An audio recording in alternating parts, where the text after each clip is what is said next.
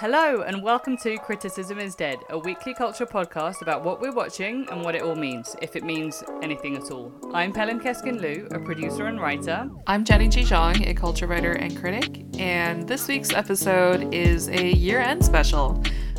Yay, we're finally at the end of 2020. Not that next year will be like leaps and bounds better, but regardless, we are here. Let's just pretend. Let's just demarcate for the sake of our mental health. Yes, so end of 2020, welcome 2021. So we're going to take this opportunity to talk about our favorite movies and TV shows of the year. So Pelin and I are going to have top fives for both of those categories, respectively. But first, before we do that, Pelin, tell me, how are your holidays going? They're going fine. This week has been very productive on the baking side. We've made sausage rolls. We've made mince pies. Today I had baked beans on toast with cheese grated on top and sausages. Damn. And fuck you to anyone who rinses me for that. You're going delicious. Like my farts smell great. You know, I'm living it up over here, mate. How about you? How's it going? I think I'm falling a little bit behind on the baking front. I do want to do all the bagels, the milk breads, maybe focaccia or something. I just really want to use up some yeast and get into it now that we have some time. But yeah, otherwise the holiday's been okay. Just watching a ton of shit and I enjoyed a Lord of the Rings rewatch for the first time in probably a decade, and it was good. Happy to report that they are good movies. They hold up. Legolas still looks fine. Oh, hell yeah. Oh, that babe. He was just out here making coochies throb for all teens everywhere. It's funny you say that. I've actually been on a Star Wars trip this week. I love that we're just going back to being nerds. Yes. But I will also join you on a Lord of the Rings rewatch because we are going full escapist over here on Criticism is Dead podcast. We are leaving this earth and going to a completely fictional one. Yeah, join us. Let us know what you're rewatching and escaping from during this holiday break. Cool. I'm glad we're clearly doing very well mentally and emotionally. Now let's get into our end of year top 5. Pelin, do you want to kick us off with movies? Yes. First of all, can I just preface this entire podcast episode by saying top 5 is really fucking hard. Oh, yeah. All you other critics, very lucky doing top 10s, did not have that luxury. This is obviously self-imposed torture. But yeah, for me, it's personal. The top 5s, the reason why I like them, it's not to say that other things are also not good. It's just these really fit exactly what I like. And that's why they're in my top 5. So yeah. Also, just letting you guys know. Totally fair. Please don't come for me. That's just... Yeah, this is all subjective. But yeah, so we're not going to do this in any sort of particular order. I think we're just going to kind of go from the gut. So yeah, how about you kick it off for movies, Pelin? All right, so top 5 movies. I'm going to go with Palm Springs first. Ooh, okay. Is that on your list? Oh, yeah. By the way, we don't know what's on each other's list, so we're finding out live on it. Yeah, that is also on my list. Tell us a little bit briefly about what this movie is. So, Palm Springs is a rom-com which stars Andy Samberg and Kristen Milioti. They are basically two strangers that meet at a wedding and then get trapped in a time loop, and then the film is about them trying to get out the time. Well, one of the characters trying to get out the time loop. Yeah, why did you like it? I liked it because I remember it was in that period of time where nothing was really coming out. This was kind of seen as one of the first real quarantine new movies, new releases. But I remember it was a fun watch, but more than just fun, it was kind of a smart spin on an age-old trope of the sort of stuck in this time loop kind of thing. And I thought both of the leads, they played it really, really well. So yeah, it's just a really sort of enjoyable movie that is a little bit smarter than I think it has to be. Yeah. The reason why it's in my top 5 as well is I'm actually a huge fan of rom-coms. And this was a perfect example of a really well executed rom-com with great leads, great premise, done well. Kind of feels like it's low budget, but I guess obviously all filmmaking is expensive, so maybe not, but feels very down to earth. It just kind of felt, yeah, like you said, it didn't need to be that good. And yet it knocked it out of the park. Same for me in terms of it was really a savior of that early days of pandemic panic. It was probably the first time I actually took my mind off of it. Right. And I think it will hold up, even beyond this sort of particular context. So looking forward to rewatching it, I guess, in like 2 years and seeing if it how it holds up. So Palm Springs, we both have that in our top. I'll go next. Yeah. So one of my picks, and I guess I'll attach my own like kind of caveat, which is I feel like I haven't really watched nearly as many films as you or a lot of people this year, Felon. Maybe just because like stuff hasn't been coming out, and I'm more of a TV person. But one of my picks is First Cow. That's my next one too. Are you oh my god, serious? look at us. Taste. Yeah. Oh my god. I guess so. So this movie, it's a historical-ish film, set in like the early 1800s. It kind of concerns friendship between two men and the scheme they have to get rich off of the first cow in the territories on the frontier. And it is really sweet and sad and warm, but like bitter in a lot of ways. But yeah, tell me why you liked it, Belen. So I've loved Kelly Reichardt for a really long time. I think she's one of the most like underrated American directors. She if you want to watch another film by her that I love, it's Meek's Cut Off is also really good. The reason why I love it is because it's about the promise of the American dream in the way that it feels really vast despite the smallness of the circumstances that you might be in, and despite how much it hangs in the balance, you know, like it feels so big and strong. And that's again, this is set in the 1800s, and it's about, you know, a Chinese immigrant and then like a cook and how they become friends, and it feels like they could do it all and you want to believe in them. This is classic Reichardt, where she takes something really small and showcases how much people want so much more for their lives or want to find meaning in their lives or purpose. And it's done, the way that she does it is so quiet. Yeah, quiet is the right word just, for it. Yeah, and it's just perfect. And like the reason why it's also in my top 5, this is the last movie I saw in the theaters before lockdown. Yeah, I like this film for all the reasons you mentioned. And I think that maybe even, I guess you could say, in spite of the dread,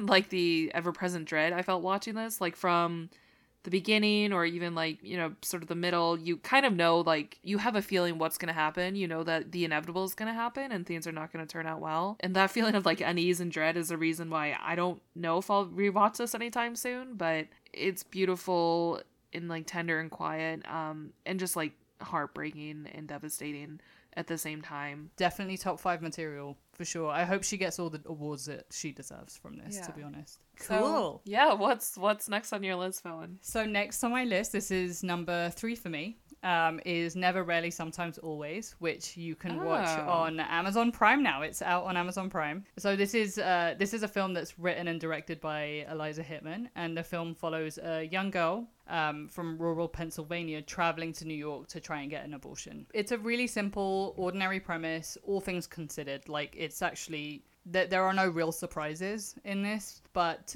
it shows how much of a developing country America is when it comes to abortion. It shows, honestly, like the little nuances, the dark crevices of abuse that women have to endure, especially young women. The transactional nature between being a woman and the men. Trickery of certain institutions. Like, you know, when I'm talking about this, it feels like so much heavy hitting emotional shit happens, but everything that I'm talking about, very quiet show of hand from Eliza Hittman, and it's just like you get everything you need to. Not a word is spoken. Nothing is dwelled on. It's just shown, and then we move on. It's really incredible, honestly. And like the main character, it's played by Sydney Flanagan. She's kind of like, she never talks that much. Like, she's not a chatterbox. She's such a vault of like secrets, which is exactly kind of how teenage girls are, you know, especially the ones that are going through it and feel like they're alone in it. Much like Kelly Reichardt's films are about like quiet shows of like humanity or shows of despair. This kind of follows that format. There's this one scene that broke my heart, and nothing will come close to it. It's just like sometimes cinema just needs to show you how fucked up the world is, and this is like a perfect example of that. Okay, cool. I'll check it out. Yeah. Who are you next? Yeah. Another one I have in my top 5, I think, is Shithouse, which will be familiar to anyone who listened to one of our earlier episodes. So Shithouse, of course, it's a movie by Fresh Blood, Cooper Raiff. and directed and starring him. It's about this college student who's really lonely, and the sort of connection he makes with his RA, who becomes, a friend.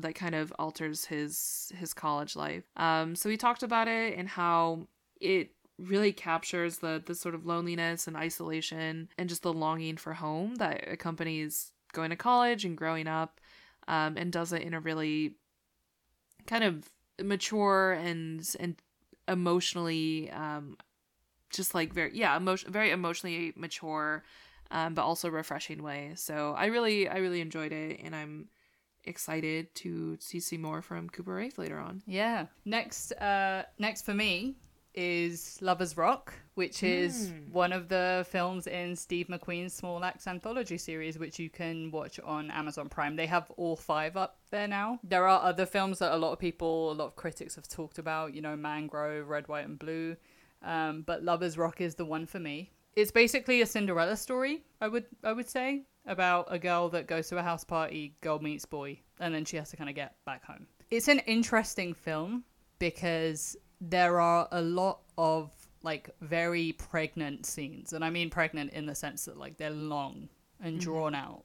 It's like sequences, like very, very long sequences that are paired with music. But the reason why I like it is out of the 5 films, it's the most like cinema with a capital C out of all of them. It's very meditative. It's like an immersive experience into what a house party in London would look like in the 80s. And the way that it's shot, obviously Steve McQueen is one of the finest filmmakers of our time. Like his eye is incredible. And for him to kind of apply that to a sweaty room full of dancing people, like in their euphoric states, it's so transportive. Like it took me away. Like I was there, and it got to the point where I started crying at one of the sequences because it really, really felt like first of all, it made me miss house parties in London. Like it's very like, even though it's that set in the 1980s, like that's, if you go to a good house party in London, that's what it looks like. That's what it feels like. It's what it sounds like. And it made me miss that so much. It made me miss home. But more than anything, it's just the way that it captured the breath, the sweat of everyone, the way that the selector kind of like wheels the track and starts it again and again and again, and every time everyone is just like bursts into like cheers and singing. It's just incredible. I haven't seen anything like it. Like I haven't seen anything like that film. I think a lot of people have tried to do that in previous years and they just haven't been able to carry it off the way that this film did.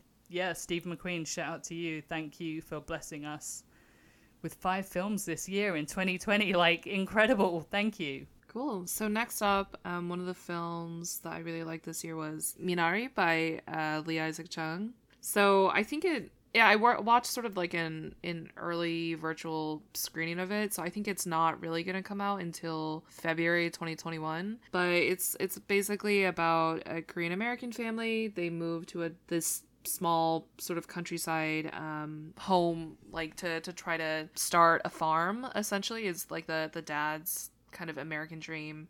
And then it just follows their family as they take on this effort while also, suffering some tragedy and downfalls and tension.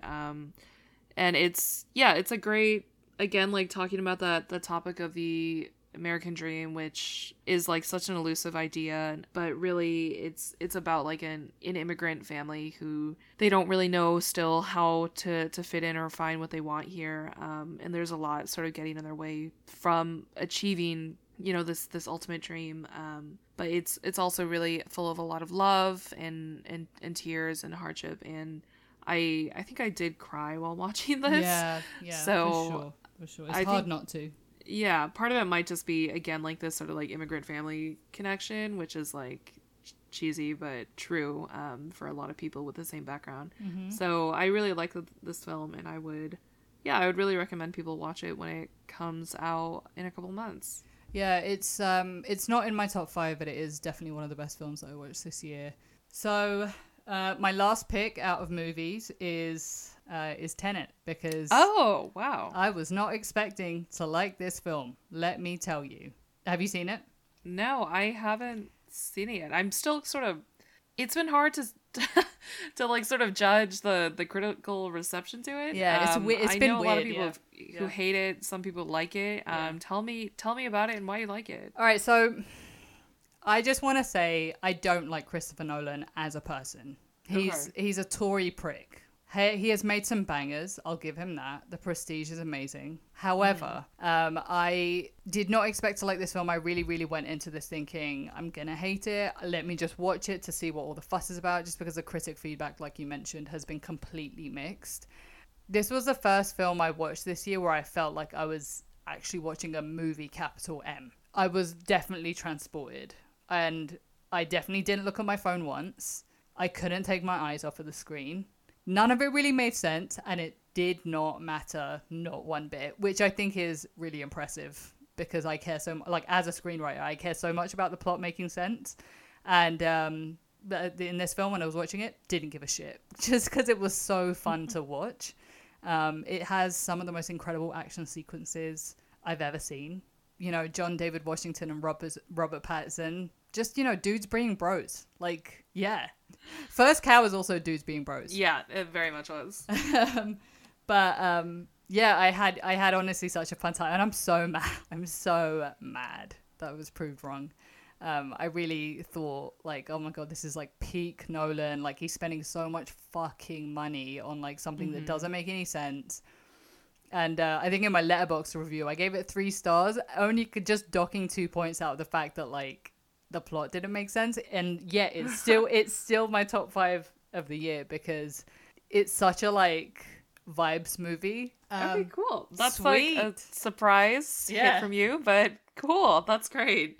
So my last pick for movies is a movie called Driveways. Ooh. It's by Andrew On, and it's another sort of like, essentially it's about a single mother and her young like 8-9-year-old kid. They're both Asian, and the mother's sister dies, so they have to go over to essentially clean up her house, confront like a hoarding situation. And while they're there, they form a kind of bond with an elderly next door neighbor, this a white sort of grandpa type. Yeah, it's another really quiet film, I think, which is I guess a running theme with a lot of the films that I really like from this year. But it is, again, about the sort of bonds that are formed between, I guess, like disparate groups and disparate people, and the grief that they go through, the highs and lows that they go through, and essentially kind of focusing on these 3 people at a weirdly like pivotal transitional part of their lives. They just happen to occupy the same space, the same block, at the same time, when they're all sort of like on their way to the next stage of their lives. But yeah, it's a really beautiful, tender, again, warm film that I think I cried again for part of it. And it's really good at portraying the kind of loneliness of different people, as embodied by like the mother, her son, and this elderly neighbor who lives by himself. So if you're in for like another sort of emotional cry, yeah, I think this is a good watch. I believe it's available on Showtime right now. And I think it wasn't like necessarily a big, hit or anything. But I'm hoping maybe more people will see it and also feel emotional as I did. Yeah, I haven't seen it, but I'm always down for like a 2-generational relationship, like a really young kid and a really old person meeting. Yeah. Which is also another strength of Minari, is like understanding that tender connection that you get from a grandparent type person and a kid. Yeah, you can't go wrong with that, man. Are you kidding me? Like, yeah. Absolutely. Like, just like set it into any formula and it'll turn out great. Yeah. But yeah, this is like that in a very sincere, like pure distillation. So yeah, liked it a lot. And I guess those are our movies of the year. Do you have any runners up? No, I don't think I had any like honorable mentions for movies, although I do have some for TV that I'll talk about later. Nice. But okay. Yeah, do you have any for movies? Oh man, I have so many. So give me like 2 of them. 2 of them? Yeah. So I don't want to mention like any of the really obvious choices. Like I don't want to talk about Mank. I don't want to talk about Soul. These are like big budget movies that we know are good. Anyone can watch them. That's fine. I want to talk about Another Round, which is a Danish film starring Mads Mikkelsen. It's basically about a midlife crisis and alcohol. That's it. That's all you need to know. So you can rent that on Amazon for about $6, I think. And then another one that you can rent on Amazon for about $6 is Black Bear, which is I meant to watch that. So if you enjoyed Aubrey Plaza in Happier Season, let me tell you something. She's a fucking heavy hitter in this, mate. But it's, I guess, thematically, it's about the creative process and relationships. I'll just say that. Okay. So yeah, those two are my runners up. Okay. Great. Thank you very much. So we'll take a break for about 2 seconds.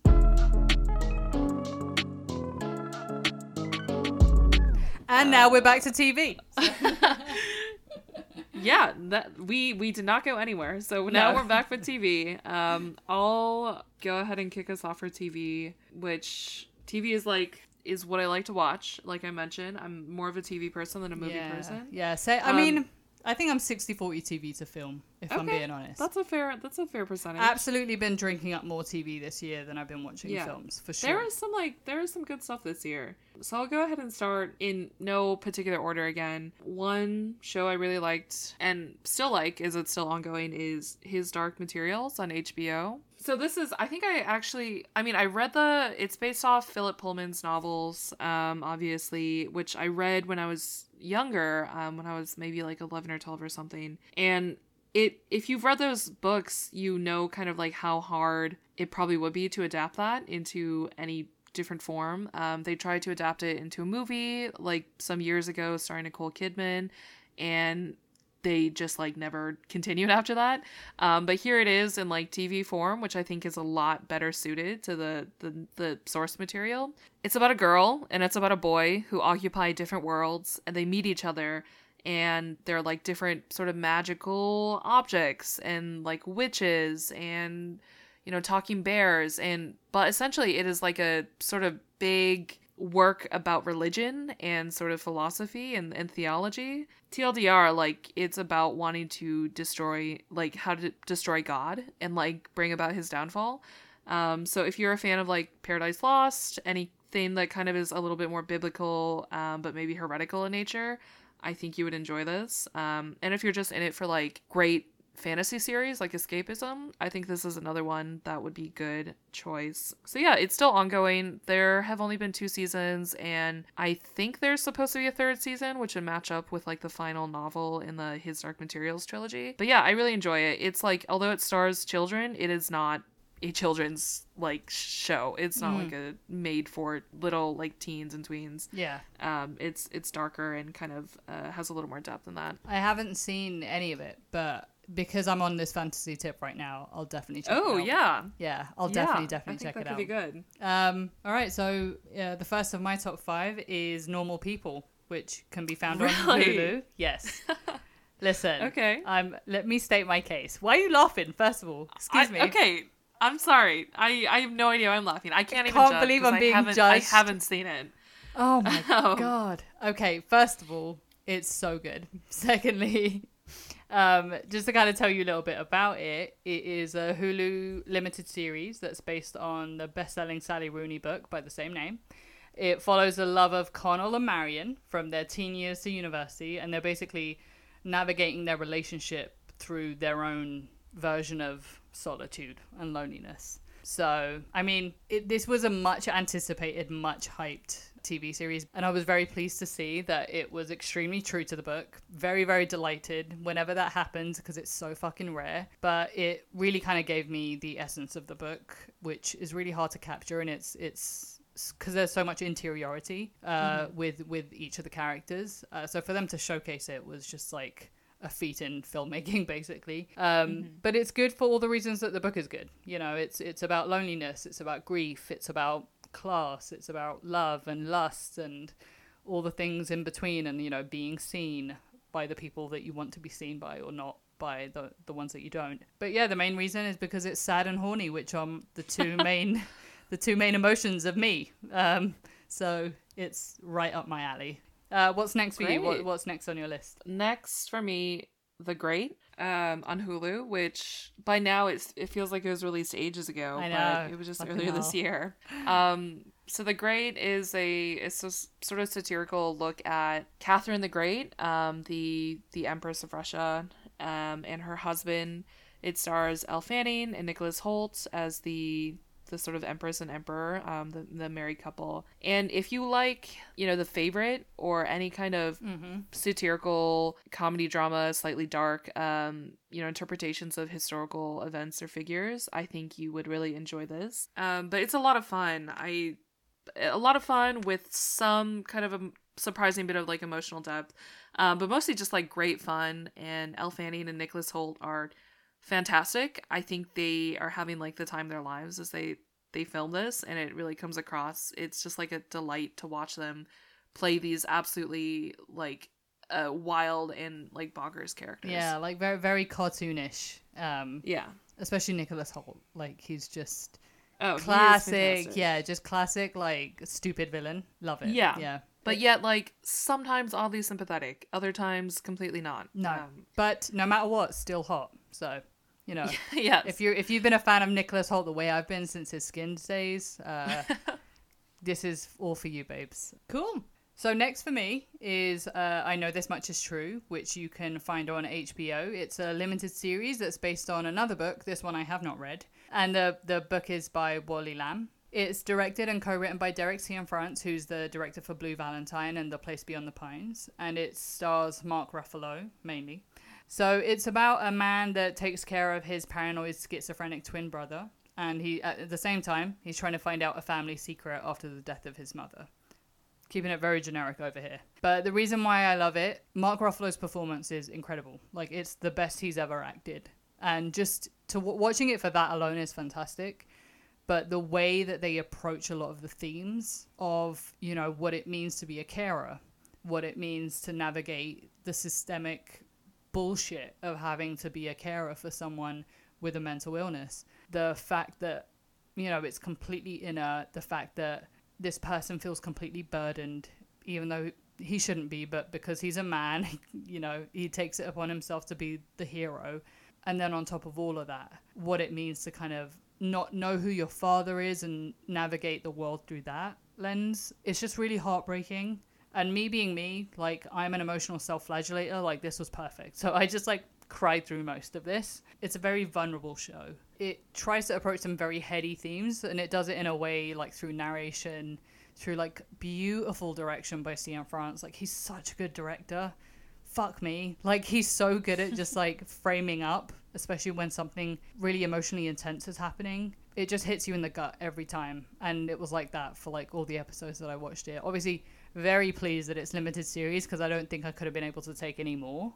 But it's just a perfect adaptation of a book I'll probably never read. Like, I think from what I've understood from those that have read it, the show is better. So, yeah, would highly recommend I Know This Much Is True. I think it's been pretty under the radar, actually, and I think it kind of deserves a little bit more hype. So here I am, giving it hype. So next up, I want to talk about something that is a little bit, I think, out of the format for this.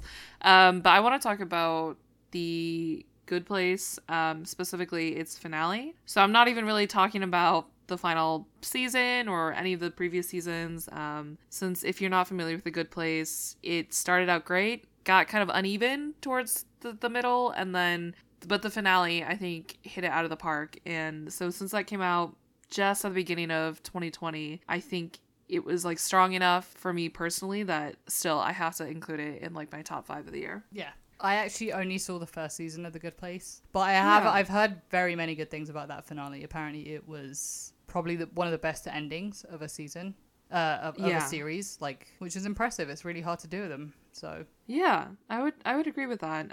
So The Good Place, very briefly, it's an NBC show by Michael Schur. You might know from like The Office, Parks and Rec, etc. The show, if you're not familiar, is about the afterlife and how to sort of like decide whether or not humans can go to heaven or hell. The finale, I'll just say, like, without spoiling anything, it is touching, it's smart, it's sincere, it really delves into a lot of the concepts that the show wanted to focus on, which is really like what makes a good person, what makes a good life, what comes after life, what comes after the afterlife, and just like all of these kind of really very heavy themes that philosophers have debated for literal centuries. And here is the sort of like NBC show that is tackling them head on in a really fantastic way, I think, especially in this finale. So I mean, it's so good that I went back and I rewatched the entire series just so I could get to the finale again and like feel the high of that final episode. Feel the crescendo, like properly. Yeah. So it really, if anything, just watch the show for the finale. It's one of those shows and finales in particular that it does actually make you think a little bit more, like after the credits have rolled, and think about your own role in the world and sort of what you want to do with your own life, which is really rare, especially for, again, a fucking NBC comedy. Yeah. What's next for you, Felon? So for me, it's an obvious one, but I couldn't not have it on my list, but it's I May Destroy You, which is on HBO. What's to be said about this that has not already been said? So for those that, I don't know, live under a rock, what it's about is a writer that tries to basically pick up the pieces after undergoing sexual assault. She's doing this all the while navigating her creative process, her relationships, being internet famous. So the reason why I love it, the reason why it's in my top 5 is the reason why it's on everybody's top 5. I think it's one of the freshest things that we've seen on TV this year. It's essentially about the grey areas of life. And it does it in a way that doesn't feel confusing. It doesn't feel aimless or directionless. It doesn't feel heady. It's about the in-between that isn't satisfying, but it is true. You know, like I've had been a huge Michaela Cole fan for ages, like ever since her Chewing Gum days. She's a true creative. Like, she's incredible. I think she is a creative that showcases her canvas even as it's a work in progress, and tells you to really look hard through your discomfort just so that you can basically ascend it. And that's this entire season. And I love it so much for its unconventionality of structure. You know, the resolutions aren't what you think they're going to be. She doesn't give you what you want. She gives you what you need. And like, I guess the final point why I love it is it kind of makes me hopeful for what I believe creatives, like other creators can make without perhaps the rigidity or the traditional idea of what a studio wants or what a studio executive like might give notes on. And it's just incredible. Like, I think it makes you hopeful for giving people the freedom to try something new.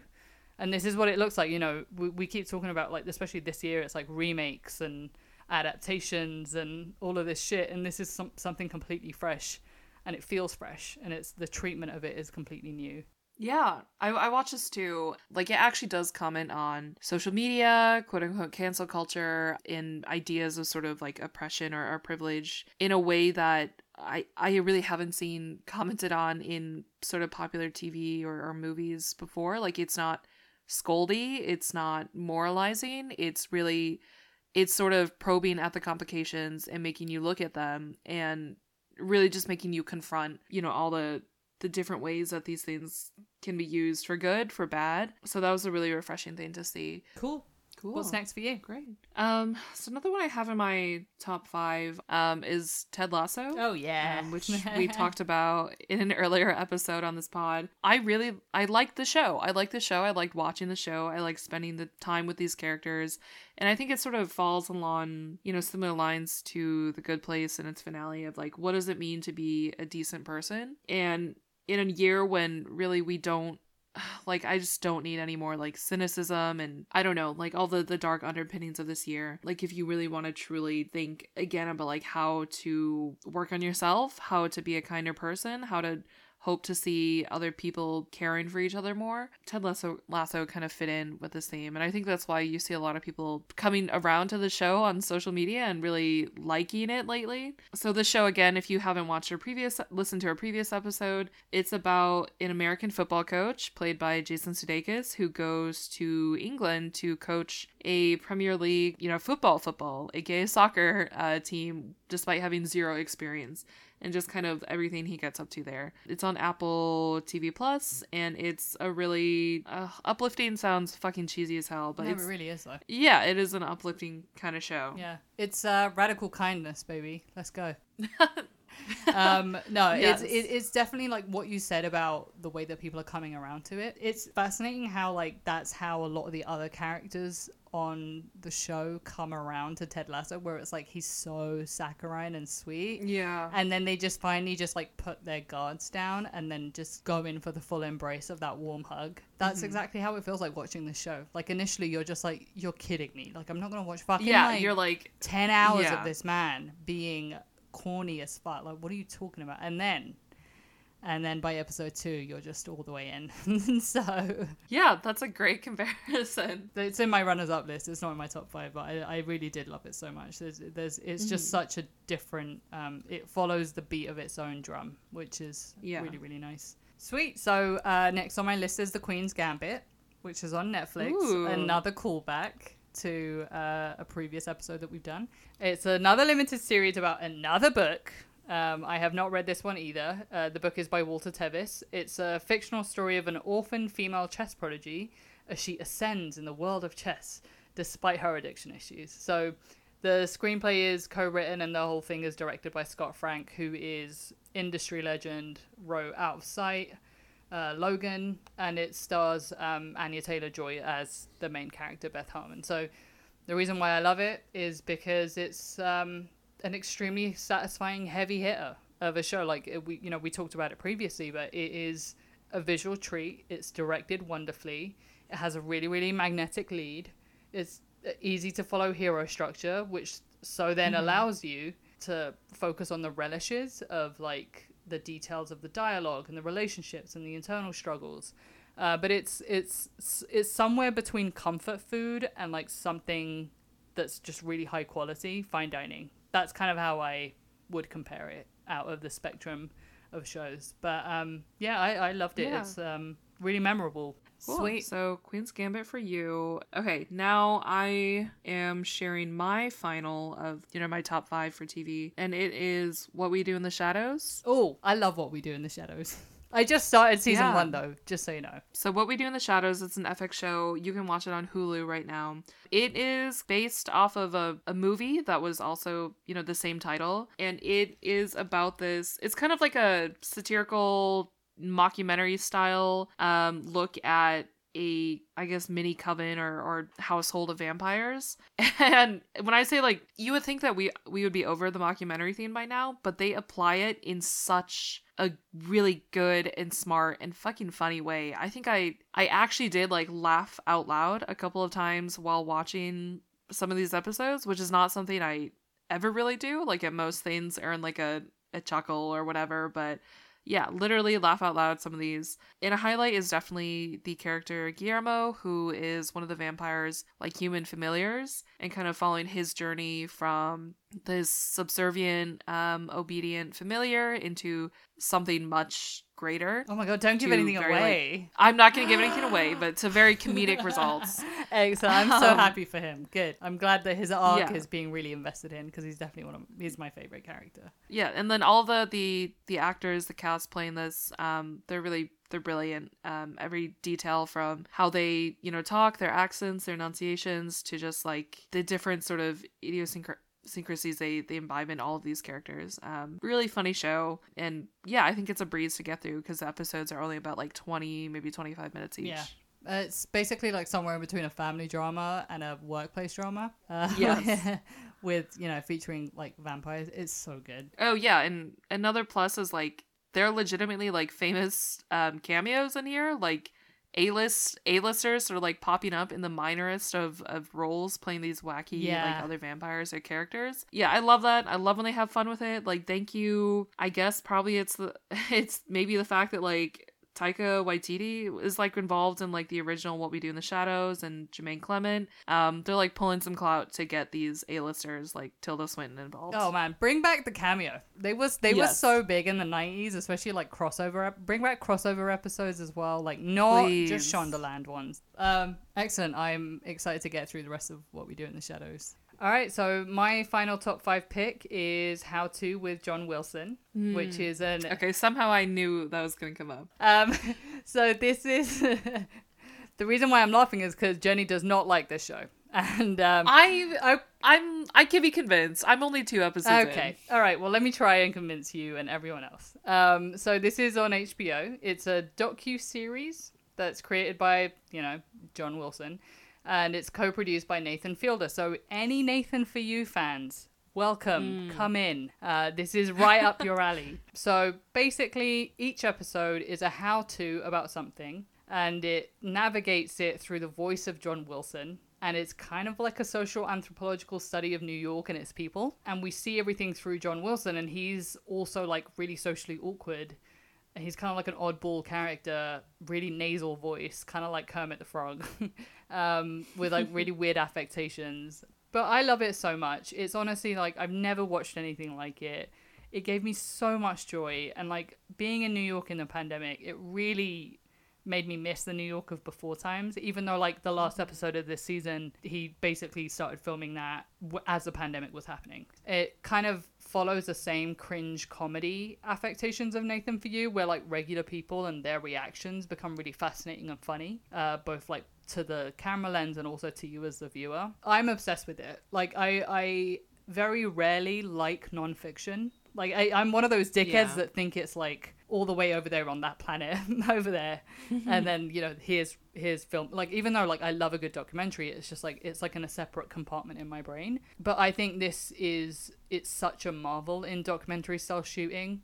It's just like visuals of different circumstances that go over the script, and it's just nuts how he got any of that footage. Other than that, like other than the technicals, I think the main thing that I really loved about it is, like all good documentary, like non-fiction style stuff, it'll start off one place and then you'll end up going down a road that you did not expect, and then all of a sudden you're looking at a grown man tugging on his penis to regrow his foreskin. Nothing has taken me aback in like the best way possible than How To with John Wilson has. But I really appreciated how it applies a certain kind of method to whatever it is that it's trying to get out, and it does it in a way that's really, it feels clumsy, but it's actually really, really intentional.